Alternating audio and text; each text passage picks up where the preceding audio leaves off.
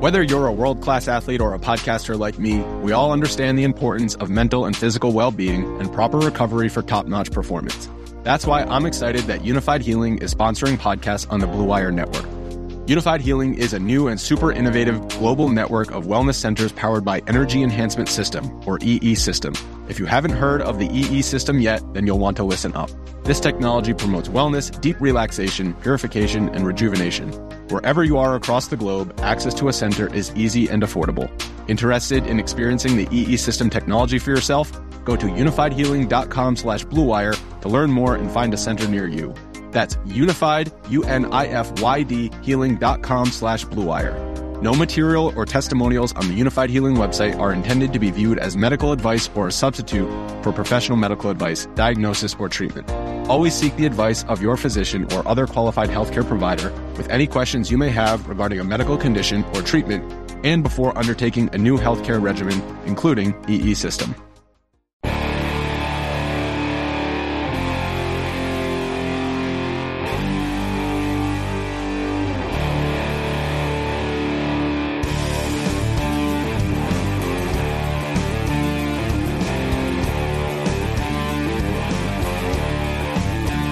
What's going on, everyone? This is Go Long with Dunn and Monis at golongtd.com. It's 6:44 a.m., so I was going to say we're fueled by Fatty Beer Company, but we're not fueled by Fatty Beer this early. We can promise you that. I am on coffee number 3, going on coffee number 4 very soon. But yes, Fatty, get on in there. They've got their Advent calendars, which, make sure you still pick up an Advent calendar. It's a beer a day. We're in the middle of December, so it kind of makes it more fun, right? Then you just have 2 beers every day, or maybe more than that. So, yes, Nick Fatty, Krista Cesary, our good buddies there, they'll hook you up. Some great Christmas beers rolling from several different breweries across the state, across the country. So, Orchard Park, Hamburg, Ellicottville, Kenmore, Rochester, Columbus, they're all over the place. Jim, we're working this remote. You've been all over the place doing XFL stuff. I'm glad you're in one piece. Yeah, it's always good to get back. Of course, I had to beat the snow coming back. I was like, got to make sure I get in today or else this Bills-Dolphins game is going to be we'll get into it with the weather. It should be a fun watch. It's your style, right? You like this is my nightmare. Elements. The weather that's coming for a playoff game. This would be my nightmare. I told Isaiah McKenzie this week that, you guys would be old pals. He'd probably get like a 7-year, $100 million contract with your shared beliefs on playing in the elements. He doesn't like it either. He doesn't like it at all. Which that's funny because everybody just thinks that it's like, I don't know how many players are actually from the cold weather on Buffalo. Yeah, it's, I don't know. It is weird. I guess we've never really taken that zoom out look at, all right, they're getting this new stadium. It's getting paid for in a pretty creative way that I think should be a conversation for another day. The Seneca Nation really got a raw deal here from old Kathy Hochul, in my opinion. And it's one of the more underreported storylines when it comes to all things Buffalo Bills. And I'm sure that would be underreported. Yeah. It's, I am a Salamanca native, technically. So I'm not native, but I'm from Salamanca, if that makes any sense. But no, a lot of people in the Seneca, they're not happy with how that went down. Well, I like to try to keep that nation happy. I enjoy going to their casino. I enjoy getting them money. So a lot of good people. Their accounts are frozen. They were basically blackmailed to pay that money. So anyways, however this thing's going to get paid for, it's open air, but should it have just been a dome? You don't see new stadiums built in cold weather cities often that aren't enclosed, right? It is. I feel like I'm in the minority. Yeah. Every time we talk about it, I do feel like, I guess I'm in the minority. My reasoning is different. It's not this is straight front office coaching. But if my job is on the line and I put together this team for years and years, I've waited and waited to get the quarterback and to put this roster together. We're getting healthy for the playoffs. Okay, here comes a snowstorm. Throw it out the window. Nobody can catch. Nobody can throw. Who knows what's going to happen? It's all about the bounce of the ball and who can, we have to shovel to see the yard, to see every 5 yards so we can keep the stats. And that's where I'm coming from with that. If that's how we would lose, if I was working for the Bills and we lost because of the weather, or not, I shouldn't say because I wouldn't use it as an excuse, but it would affect obviously anything you do. I mean, it could obviously take away the skill set of Josh Allen. But anyway, that's where I'm coming from on it, Tyler. That's a very selfish reasoning. A great point. I mean, take it from Isaiah. He was breaking it down on the show this week. It's in the podcast feed, Apple, Spotify, go long, td.com if anybody missed it. But he was really detailing exactly what you just did, what it's like to play in this slop, this wintry mix. And I thought Tony Romo made a great point on the broadcast during the Jets game where this is why he's one of the best. He said, look, if you're watching this game at home, the TV copy is not doing this justice. It is, and I'm sitting there in Boston, New York, Boston Colden area, about 15 minutes from the stadium. I'm looking outside. I'm like, man, Tony Romo is right. It is wet and rainy and snowy and shitty. And I don't want to go outside with Edmund, our dog, let alone play a football game in this. And then Isaiah's breaking it down like, you've got gloves on, and every time your hands would hit the turf, they get wet. Like, I say, well, why don't you take the gloves off? He goes, yeah, good luck with that. And said, yeah, maybe do you run the ball in this stuff? And he said, we can't really run that well when it's nice out. So the Bills are in a little bit of a pickle offensively because they've got this offense that wants to throw and play fast, and it probably would be best in a dome. So I get the argument through and through. At the same time, I'm an old soul. I'm an old, give me the game in the elements, in the mud, in the snow, in the rain, because that's going to test your mental fortitude as well. And that matters in the sport. And there is something that it is a fan experience. And if that's what if everybody's good with it, they're going to keep tailgating and enjoying it, come to the game, which they don't, Orchard Park's going to fill up no matter what. Yeah. So I get it. Like Buffalo Bills football, it just cannot be played in a dome. I can't get past that. I can't. I get it. That's the hard part for me. That's all. It's just like, yeah, it's just, it wouldn't be the same. It really wouldn't. But then it's like that a storm hits and you have to go play in Detroit, Michigan. That is kind of insane. By the way, thank God you've got neighbors in Orchard Park shoveling your players out, because even though you had your team cameras and, all set, and you put out all these videos and you let everybody know on how you made it happen, there really wasn't much of a plan, right? None. Maybe a little bit more of a plan would. I mean, that's kind of insane that you were lucky to even get to the airport to fly out. Plan for this days in advance. How serious, I was out of town this week. How serious was there any talk of this game getting moved from Saturday night? But okay, so it wasn't that serious. I mean, it was extreme for that Lions game. When they played in Detroit. I agree with that. That they had to. They had no choice. I didn't know if this one, just because it was like a night game and it was coming. It's going to be around a foot, I think. Which that's nothing. Exactly. It really isn't. I mean, not when you survive 80 inches. It's funny living here. I learned real quick that, the snowstorms it's not that big of a deal to the people that have lived here. That's how it was when I moved to Charleston, South Carolina. Every summer there'd be a hurricane, possible hurricane. They have to evacuate. Nobody would leave.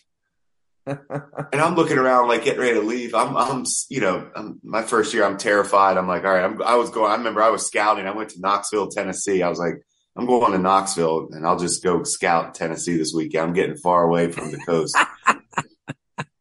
And then after that, nothing happened, no damage. And then they're like, yeah, you're the only one that left. You know, the people I was hanging out with at the time. And they're like, yeah, nobody leaves. It's okay. I was like, it's a hurricane. It's a snowstorm. Like, why does nobody care about this? Yeah. It was, what made it tough this time around?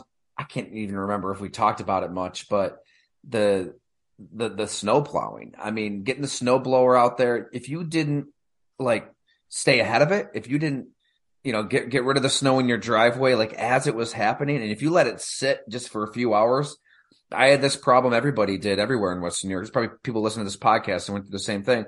Your snowblower would just clog up. So it would just, all the snow would pack after pushing it for 10, 12 feet. And then you'd have to like literally, well, don't do this at home, kids, but turn it off and get in there with your hands and dig out the snow. Yeah. I mean, I was taking the old trick with the blow dryer, like my wife's blow dryer, to try to melt it just so you could do that. And then those are the moments where you're doing this and you're wondering why we live here. Like, this is not normal. We should not be doing. And that's where our fathers would all tell us, well, it puts hair on your chest, right? It builds character. I'll stay out. I think my opinion's been known on where we live, but I will say I feel thankful for the HOA where I live for times like those. When I hear that story that you just said, only because, Tyler, I was traveling. So I came back from the XFL draft from Vegas. If I didn't have the HOA, I don't know what people did if they traveled. I'd love to hear from them. I was fortunate just for my situation. But it was I know you had to get out there. You had to they were probably Ella, Sonny, everybody watching you. They loved it. That's what I'm saying, right? We brought the kids out, but we couldn't even really like play in the snow because it was too deep for the kids. We played in the driveway of what I was able to plow in the snow during the storm with the kids. So, all right, people don't want to hear us talk about snow all day. Bills, Dolphins, Saturday night, huge game. I like it for both teams. I want to get into both angles here. I agree with you. I think it's just as big for Miami. Let's start with Buffalo, but I did talk with Kurt Warner about where Tua Tagovailoa is at. Yeah. And he did not mince words. He really believes this is a critical juncture for his career. But first thing, Buffalo, what does this game mean for the Bills? You know how I feel, it's no such thing as a have to win game right now for Buffalo. They're fighting. They want to hold on to that seat, obviously. So we know what they're fighting for. So every game's the same. They want home field. So we know the importance of it. What's nice for Buffalo is, it's the division, but they can almost get the division out. This is their division. Like, just take care of your division. You're trying to get that 1 seed. And this is why you're in it. So this is, to me, take care of business. I think they're the better team here. I don't think Miami's defense can slow them down. I just don't. And the Bills, we'll talk about Miami's offense coming around because I know what we're going to talk about Tua, but the Bills' offense to me is just fine. I know they're bringing back Beasley. I'm fine with that too. It's the right time of year to bring back a guy that if your quarterback's comfortable and that player can help you at this time, especially your quarterback, bring him on. If that helps Josh, take it to that next step. And especially if we're talking about we know he and Diggs are, it's unstoppable right now. So how else can you take some pressure off of those two? And if Beasley helps, got to try. It does reek of desperation, though, correct? No, I can see where you could go that route with I can't go desperation, though, when their rankings are so good. It'd be different if their offense wasn't good. They're almost trying to get their offense to be untouchable. That's really what they're doing. Their offense didn't look good last week against the Jets. There's something's been off. So there's not look good against a really good defense in bad weather. Okay, fair enough. I tend to say I thought they did a pretty good job because I respect that Jets defense. Mm-hmm. So I'm not looking for an easy game from the Bills offense. I didn't think it would go that way. You have to earn your points against the Jets. That's a real defense. And I thought that was, to me, I'll take the win and get out. I'm still in that mentality for Buffalo. I don't see the big picture concern with this offense. As long as that quarterback is healthy, they should be just fine on offense. James Cook, 4 carries for 6 yards. Devin Singletary, 8 carries for 39 yards. They couldn't really run the ball. They didn't even gain 300 total yards. You had the Dawson Knox crazy touchdown. Josh, I'm just trying to play devil's advocate. No, and I'm with you on this. Yeah. I agree. The Jets defense, I mean, Quinnen Williams is probably one of the best players we don't talk about nearly enough. Dominant player. Sauce Gardner is going to be playing corner for years. You don't think the Bills defense raised their game, seeing the way the Jets defense was playing? The Bills defense, they stepped up too. That was about as physical as I've seen a Bills defense.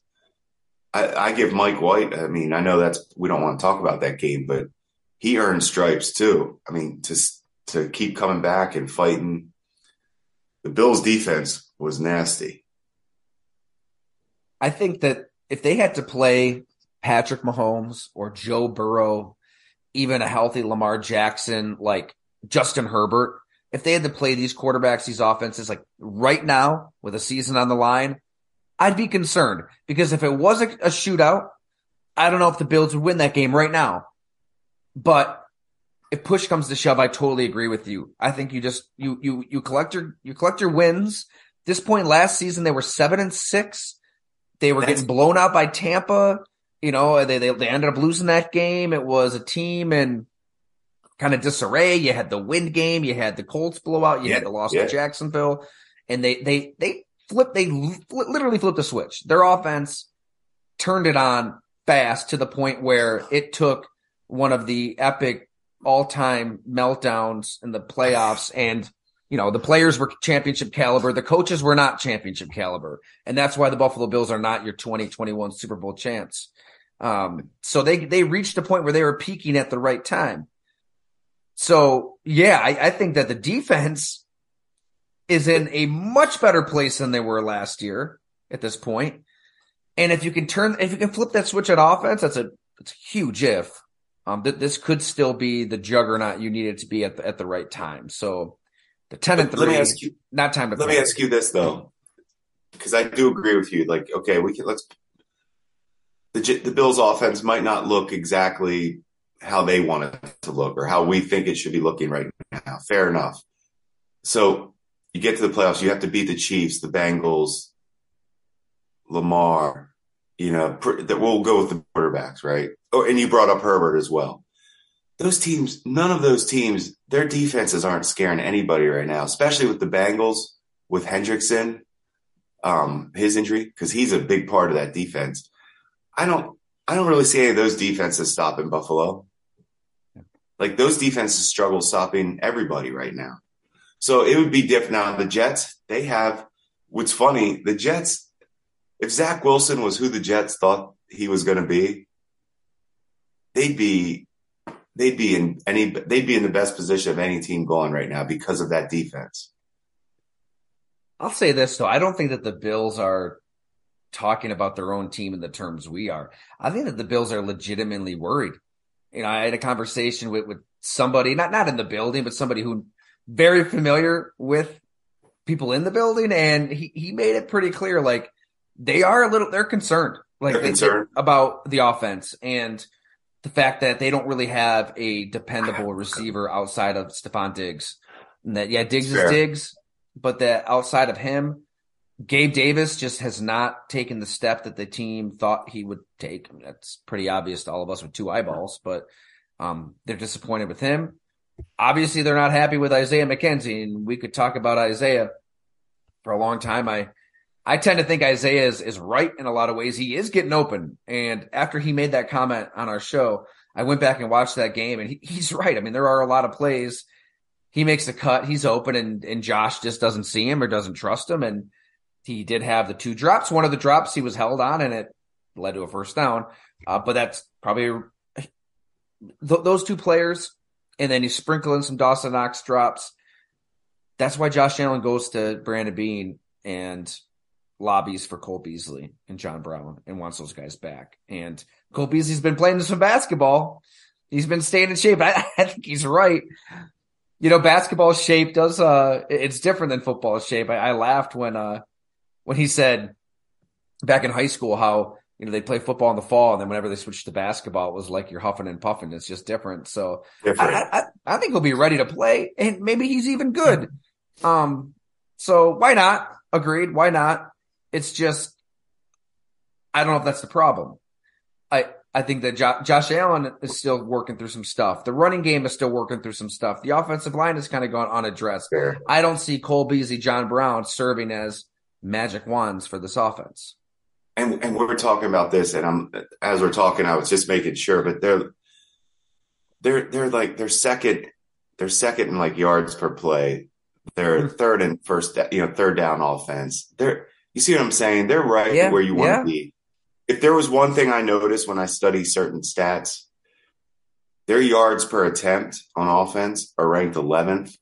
That's probably low for that offense. They would probably, if there was a number they might want to see increase a little bit on ranking wise, maybe that, because they want to take their chances down the field. But that's still 11th is still good. Like, they're not anything. I don't see anything that I would be like, wow, we have to figure this out.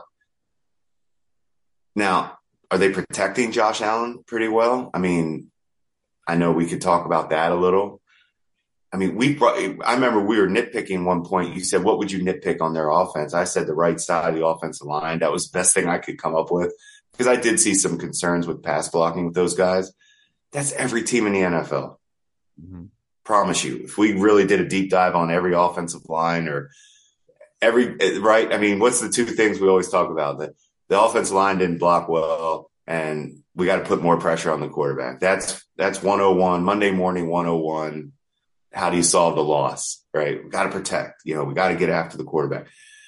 They do that. I think they do both just fine. I don't know. I just don't see this concern. I feel like they have to stay healthy, fine tune everything, get ready. Your season's coming. The playoffs are coming. Yeah.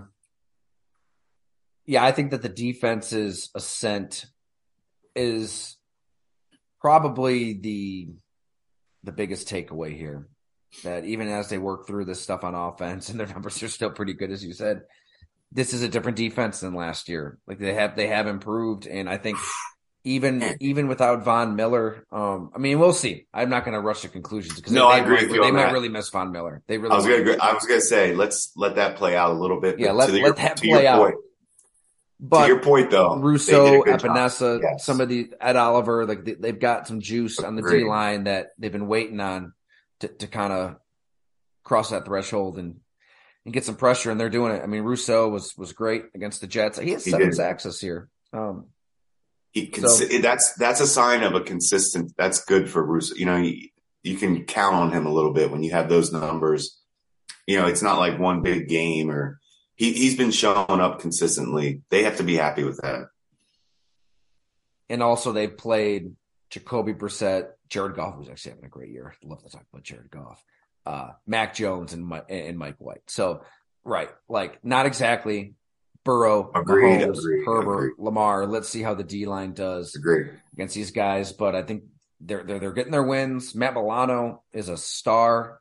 He was unbelievable from a certain draft 17 class. Draft that will always be able to, Tyler, that draft will always be the craziest. Was it good? Was it the right thing? Wrong? Whatever. We've debated it. Bottom line, Zay Jones, Tanner Vallejo's still playing. I saw that. Yeah. Doug Whaley and I were together for the XFL, and we were doing stuff for getting ready for training camp, and we were watching. Oh, it was the Monday night game, I think, and Doug was like, "Hey, Vallejo's still playing." I was like, "That draft, Peterman's still bouncing around." But anyway, point is, and that first round pick is what would help them acquire Josh Allen. I bet you a team like the Giants or, one of these other teams with new regimes would love to have an extra first in their back pocket. Well, an extra first, up a draft. Who wouldn't take an extra first? And then you get Trey White, Deion Dawkins, Matt Milano, and we'll throw Zay Jones in there because he's a good starting wideout. And then Vallejo. That was a good draft. Absolutely. Good job. But we talked about that. But anyway, let's Milano. But yeah, that hit on Mike White is about as good of a hit, clean of a hit. That was right. That was everything you've ever. That's exactly. That's how the league wants it. The league wishes it could be like that every play. I don't know. It still looked to me like it was almost like those old stories you hear about Rob Gronkowski, whether it's here in Buffalo or down in Pittsburgh, where he was just a man child, and there's guys on his back, and he's just throwing people, taking him by the jersey and just chucking them like yesterday's garbage. Totally legal plays, and the refs would look at Gronk's coaches like, I got to throw a flag. And it's like, for what? For what? For what? Yeah, this is clean. I mean, that was that Milano hit. They probably would have loved to have thrown a flag, but they can't. That's textbook. That was textbook. Miami. Yeah, so I was going to say, I want to get in with Tua. Yeah. So what, I read a little bit what you were talking about with Kurt Warner. I agree with what he's saying as far as I'm wondering, here's my take on Tua. I think what we've seen is maybe what his ceiling could be. Like, could it be to give a comparison, is he a Kirk Cousins? Is he a Dak Prescott type ceiling where he's a really good quarterback, but going to need everything else kind of in place to get that team over. Can he get the team over the top, or does he need everything else kind of in place? Is he going to have a roller coaster where he is going to have some rough games? And I would think right now, from what I've seen with Tua, that's pretty. We give him the king of accuracy. He's taken that title from Drew Brees somehow. Brees earned that title too. Brees earned that in playoff games, Super Bowls. I think this is where Tua needs to, okay, we've seen the flash. Now let's see the consistency. Let's see what happens when you are struggling in a first half. How do you come back in the second half? That's where you see the great ones everybody's going to have a bad game or a bad half. Usually they don't put those together. So for Tua, he's put a couple now that are a little shaky together. So I think that's where the concern is. Come out of that rut now. I don't know if Saturday night's going to be the night to do it, though. That the Buffalo defense at a night game with this. But that would be my concern with Tua right now is, are they good enough to run the ball or to take pressure off of him? Kind of like when we talked about if Josh Allen's struggling, can the Bills help him a little bit? The Bills definitely can on defense, some other guys. I don't know if Miami's built like that yet to help Tua if he's struggling. Well said. And Kurt Warner, in so many words, kind of got to the same point. We've got the feature at golongtd.com. It's for our paid subscribers. So if you're on the free list or just listening to the pod, a good opportunity to subscribe. $8 a month, $50 a year. You go annual. We'll send you some blood and guts signed copy. Gotta work that marketing in, Jim. I'm trying, man. You've earned that. You've earned that. Have to. All right. So, yeah. What do you think, Tyler? Yeah. What do you think? Because you talked to Kurt. Well, I'm not going to apply my Section 6 Class D quarterbacking to Tua's current predicament. I'll rely on the two-time MVP, three-time Super Bowl participant, and 99 Super Bowl champion Kurt Warner, because, they've got a similar superpower. And this is Kurt's words. Like what Kurt Warner did so well was anticipate, throw with accuracy. What Tua does so well is anticipate, throw with accuracy. Now, the difference between the two, and the reason that Kurt kind of stopped me in my tracks when I asked him, okay, is he trending toward you? And he's like, full answers that go along. But he's like, whoa. Like, I did some things that I don't think many quarterbacks have done. And the reason is he saw the big picture. Like he saw the forest for the trees. Like he could see, okay, they're playing us like this. I'm going to go over here. I'm going to go over there. I'm going to work from 1 to 2 to 3. And then if I really do have to fit it in that tight window, thread that needle, I can. So his question with Tua is, okay, when you've got your first read and you're going to Tyreek and you're going to have to throw it into a spot and you know exactly where you have to go, the ball's out, like we talked about. He's spitting it out. It's in a space, and these fast receivers, Waddle, Hill, are taking it, And then it's like we said, it's just handed the baton to a 4x1 Trek sprinter, and off they go.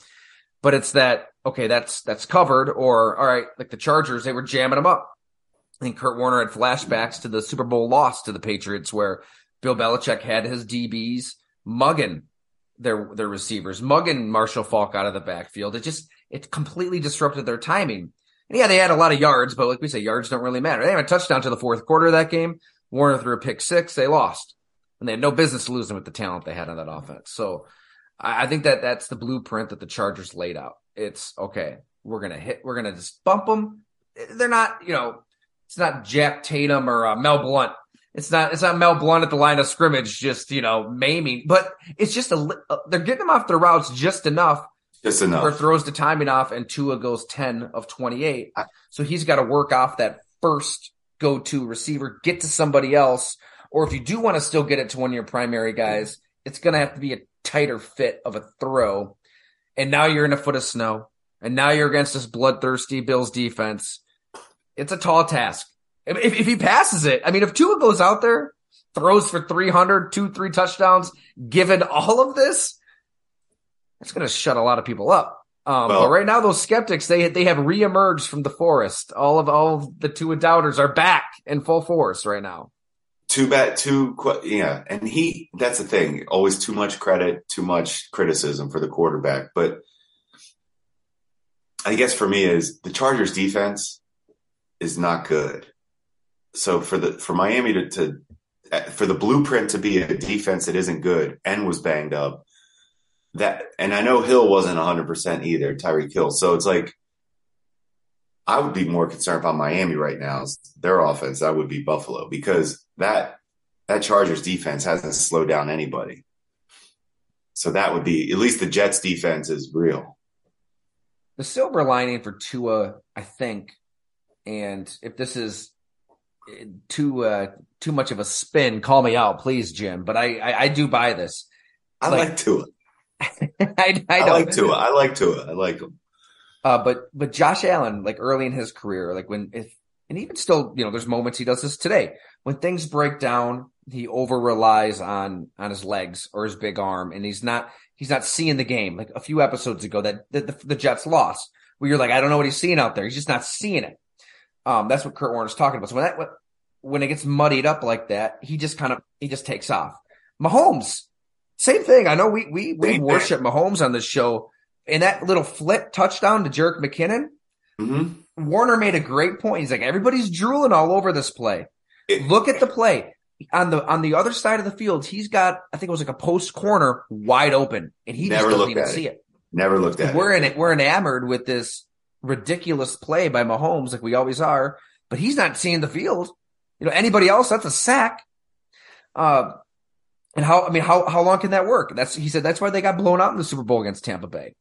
Like he wasn't seeing it. And yeah, we're enamored by him running around for 497 yards. And yeah, the offensive line was not good, but that stuff kind of catches up with you. He loves Jalen Hurts. He thinks Jalen Hurts is playing better than any quarterback in the league, that he is seeing the game. Joe Burrow's, maybe not too far behind.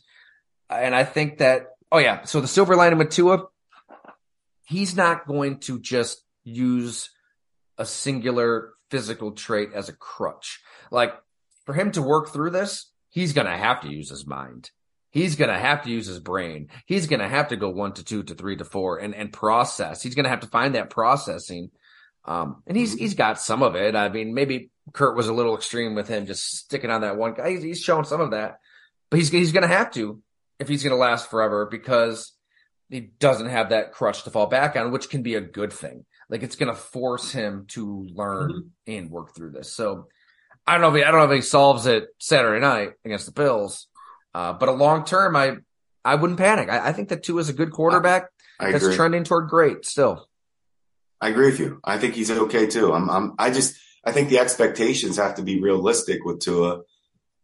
If you're looking for him to be Josh Allen, Patrick Mahomes, Herbert, even, the guys, even from his draft class, there aren't many people like Herbert in the world, so that's not a fair comparison he doesn't have that. So when things do break down and he is under pressure and he is trying to, if that first read isn't there, he doesn't have that overall size and arm strength that he can just torque and make awkward throws under pressure and all these crazy throws we see from Josh Allen. And that's not going to be to it. To his game is more the Drew Brees, Kirk Cousins, Dak Prescott's, where it's timing, it's pocket, maneuver in the pocket, then find the next open player and deliver the ball. So which is how you have to win. And 3-4 playoff games in a row. You need to win from the pocket. You do. That's why layups. 100% agree. And that's why they just need to let Tua keep fighting through this. Like, he's okay. You saw the good. You saw what he can do. It's there. Yeah. The schedule, I believe it softens a bit after this. So I think they'll get into the playoffs either way. Yes, I agree with you. They're going to get in. Yeah. So when we look at the AFC playoffs, how does it stack up in your mind? Like who's in good shape, who's in rough shape? I'm saying it's Bengals, Chiefs, Bills, everybody else at this point. Catch up if you can. Even Baltimore. I thought Baltimore was. They're just too. I don't trust their defense. Lamar's in and out of the lineup. I don't like that. So I think it's those three right now. And that's not anything. That's not why you're tuning in to go long to hear that the Bengals, Bills, and Chiefs are doing well. The team that we need to start really, the 49ers and the Eagles on the other side, because I feel like the AFC is I feel like those three are just, I don't know who's messing with those three. But that NFC, that 49ers and Eagles and Dallas has played well enough to enter. That defense has played well enough to, I know right, you're. Let me but yeah, sorry. This way. Stick with the AFC. Those are the heavyweights. No, AFC and NFC. If the heavyweights are Cincy, Buffalo. Yeah, the heavyweights are good. Right. Philly. Yep. And San Francisco. There's 5 heavyweights. Yeah, 5 heavyweights. Who outside of those 5? Yep. Is there a team that you think could scare the hell out of those 5 in the playoffs and go on a run? Yeah, AFC wise, I actually do think it's the Jets. What? The Jets. It's only when I say scare, it's because there's the defense. There's the defense that can hit what's the kryptonite to every quarterback? Pass rush. If the Jets are getting after you, that's where Mahomes, Josh Allen, Burrow, that's where they're going to be like, okay, this is real. If we can't protect him, that's how we're going to fight. If you can't get to those guys, they're going to keep scoring in the playoffs. That's how I feel. So to me, like that, the Jets, I'm paying attention to. In the NFC, Philly and San Fran to me seem so rock solid, but I'd have to throw Dallas in the mix only because I think they can get after the quarterback. And I think their defense has shown some pretty good play this year. So I think Dallas deserves to be in that mix of a team that could knock on the door. That maybe you think Dallas is one of those teams. I don't know if they're being talked about in that high of a. I'm just trying to figure out how much of Grandpa's old cough medicine you have in your coffee on that Jet. And I like it. I like it. Go out on a limb. I like it. Yeah. Like I'm trying to think of somebody that we had. Like there's always that team that the Jacksonville team, the Doug Marrone Jacksonville Jaguars.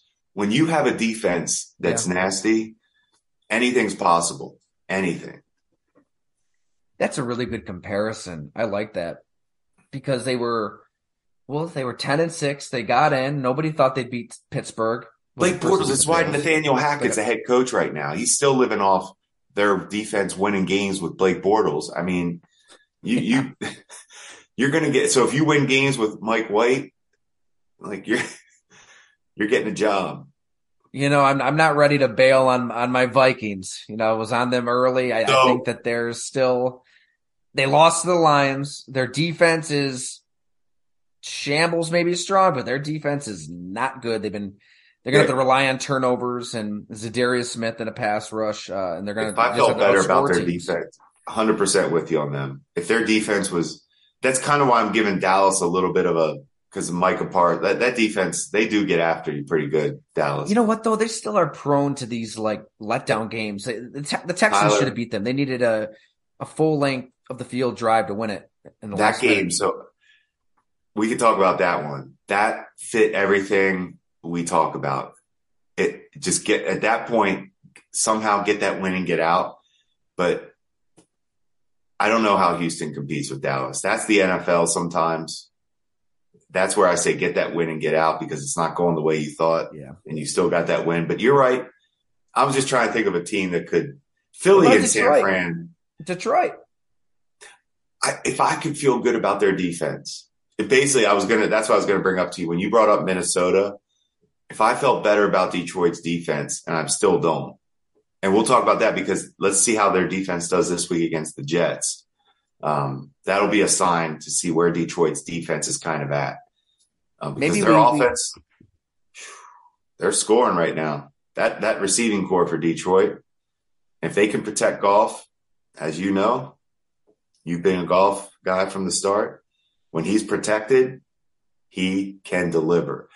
I would make an argument when things are right. Now that guy is as accurate as any quarterback when things are right. And that's why they built with the offensive line. They started up front. And it's weird. It's different. It's not chasing the transcendent, Lincoln Riley quarterback created in a lab, getting a first overall pick. And no, like Dan Campbell, Brad Holmes, they whip Penei Sewell. They lean into the line. They run the ball. Oh. They take Jared Goff's, albatross of a contract. We'll take that on. We'll take those 2 first-round picks and a third. And Goff has been great. He's been a Pro Bowl quarterback. No question. Yeah. And let's go one more step to give Brad Holmes a little credit as well. If their philosophy was to build and they took Sewell in the first round, let's get the offensive line. Would they do the second draft for Brad Holmes? They took Hutchinson. And he's a difference maker right now. Now, we're talking about their defense not being good, but at least you have that. You have a monster pass rusher. I think you made this point when we were texting during the games, but look at those receivers they have now too. That to me is where people are. That's why I said, I love the way they put that receiving core together. They have that mix of size, speed, route running. That Josh Reynolds is your bigger wideout that catches everything. I just like the mix that they did. Brad Holmes has done Ross St. Brown, James Williams. Now you unleash, who may be the best receiver in a receiver-rich draft. There you go. So once again, to your point, so if they get in, like we all hope they do. By the way, those odds went way down. By the way, those odds for Detroit to make the playoffs. So yeah, you got in at the right time. I got in at the right time. But point being is nobody's going to want to play them. Like that's the team you don't want to play if they sneak in because they're good for 30. They could be good for 30 that day. It was early in the season, but they easily could have beat Philadelphia. I mean, they're not going to be scared of Philadelphia with the way they play. I mean, they can match Philadelphia's violence. Tyler, a Dan Campbell team will never be scared of anybody. Just remember that. They will never be scared of it. All right, let's get to our ridiculous non-football related questions. We missed it when I put it out there last time on the old tweet machine, but we've got a handful here. It's early in the morning too, so it's great that we're up at 6 a.m. when I fired this out there. Okay. If Fatty Beer was open right now, there's a chance we would sneak in there. We should. Let's just get a key. Okay, here we go. Claire Cooper, a fantastic Patriots podcast across the pond. I've been on her show. It's great. She asks, if your favorite NFL team were a dessert, what would they be? I'm going to let you handle that one. Do you have a favorite dessert? I tend to, here's where I am with dessert.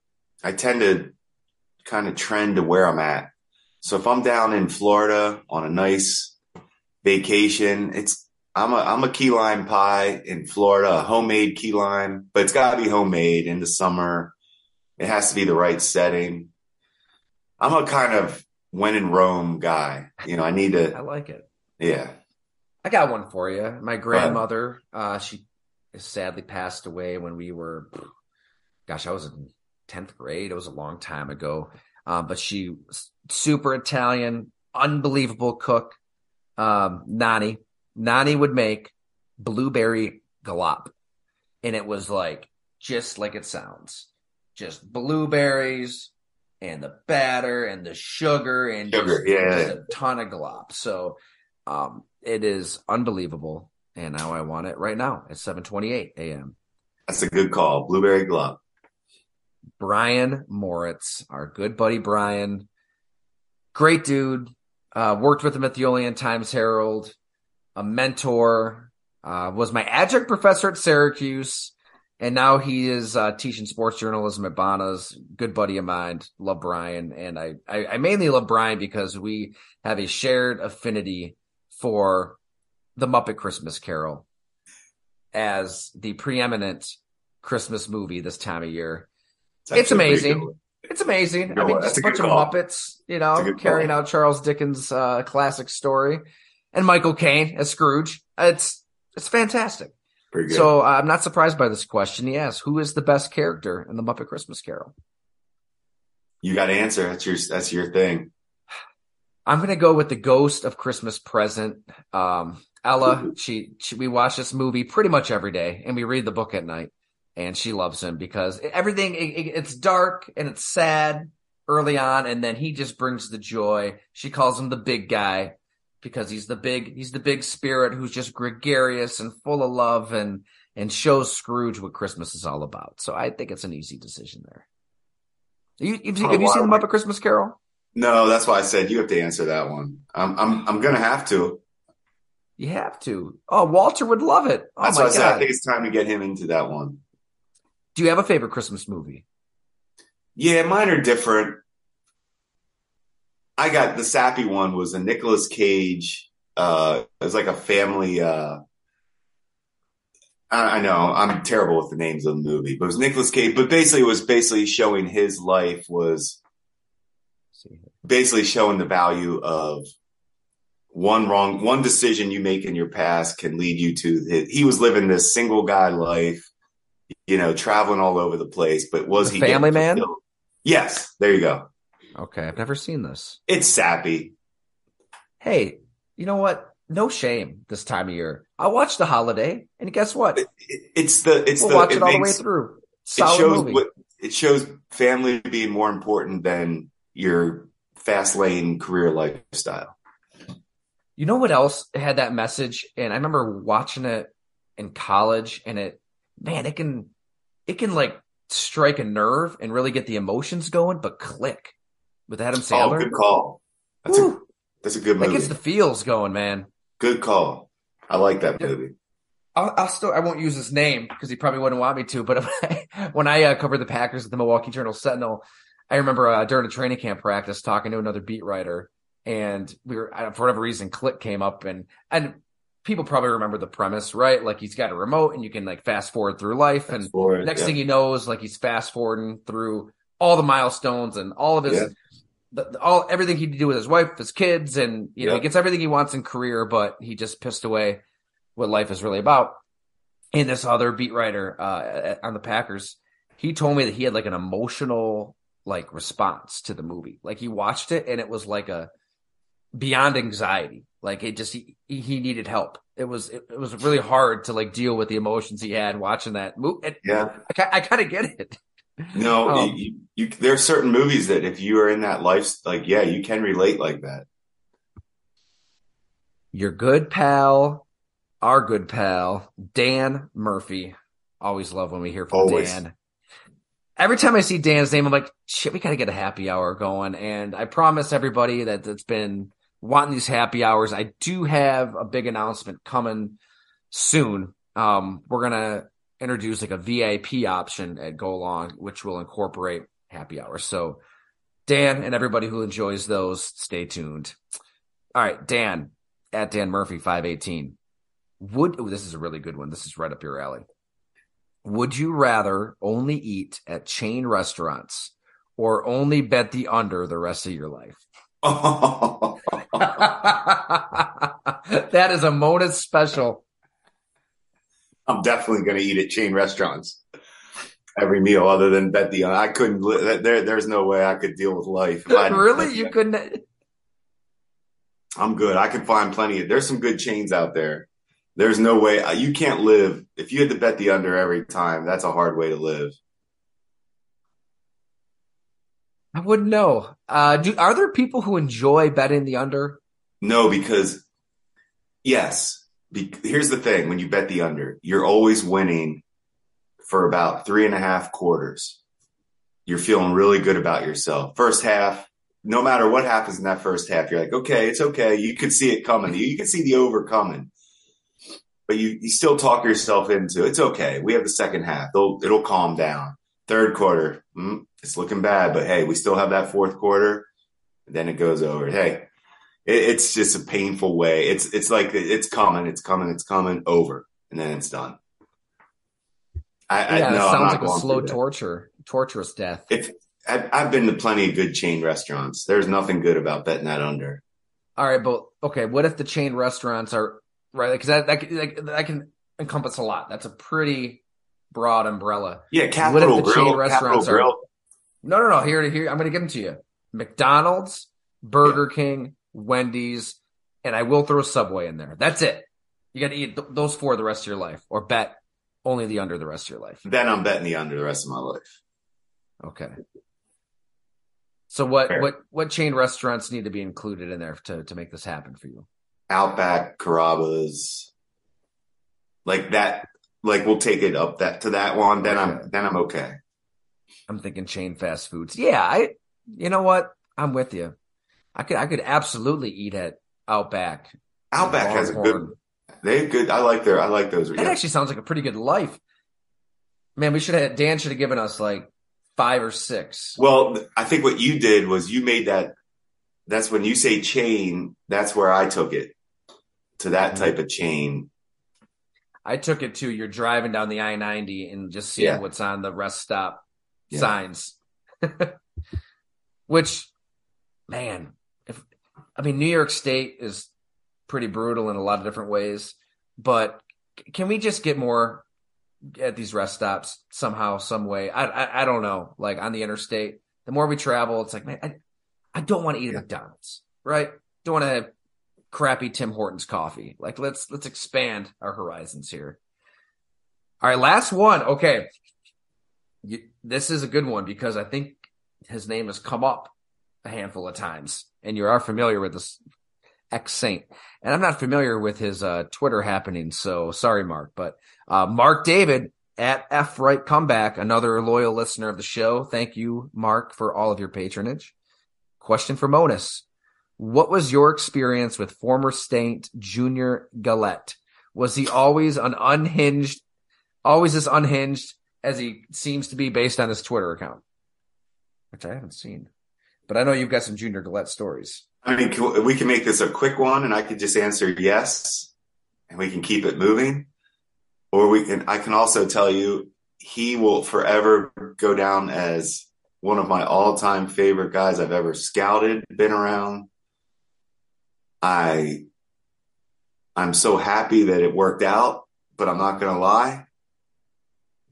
You're holding your breath with Junior. You just never knew what you're going to get. But I can tell you this, he loved football and we were happy he was on our team.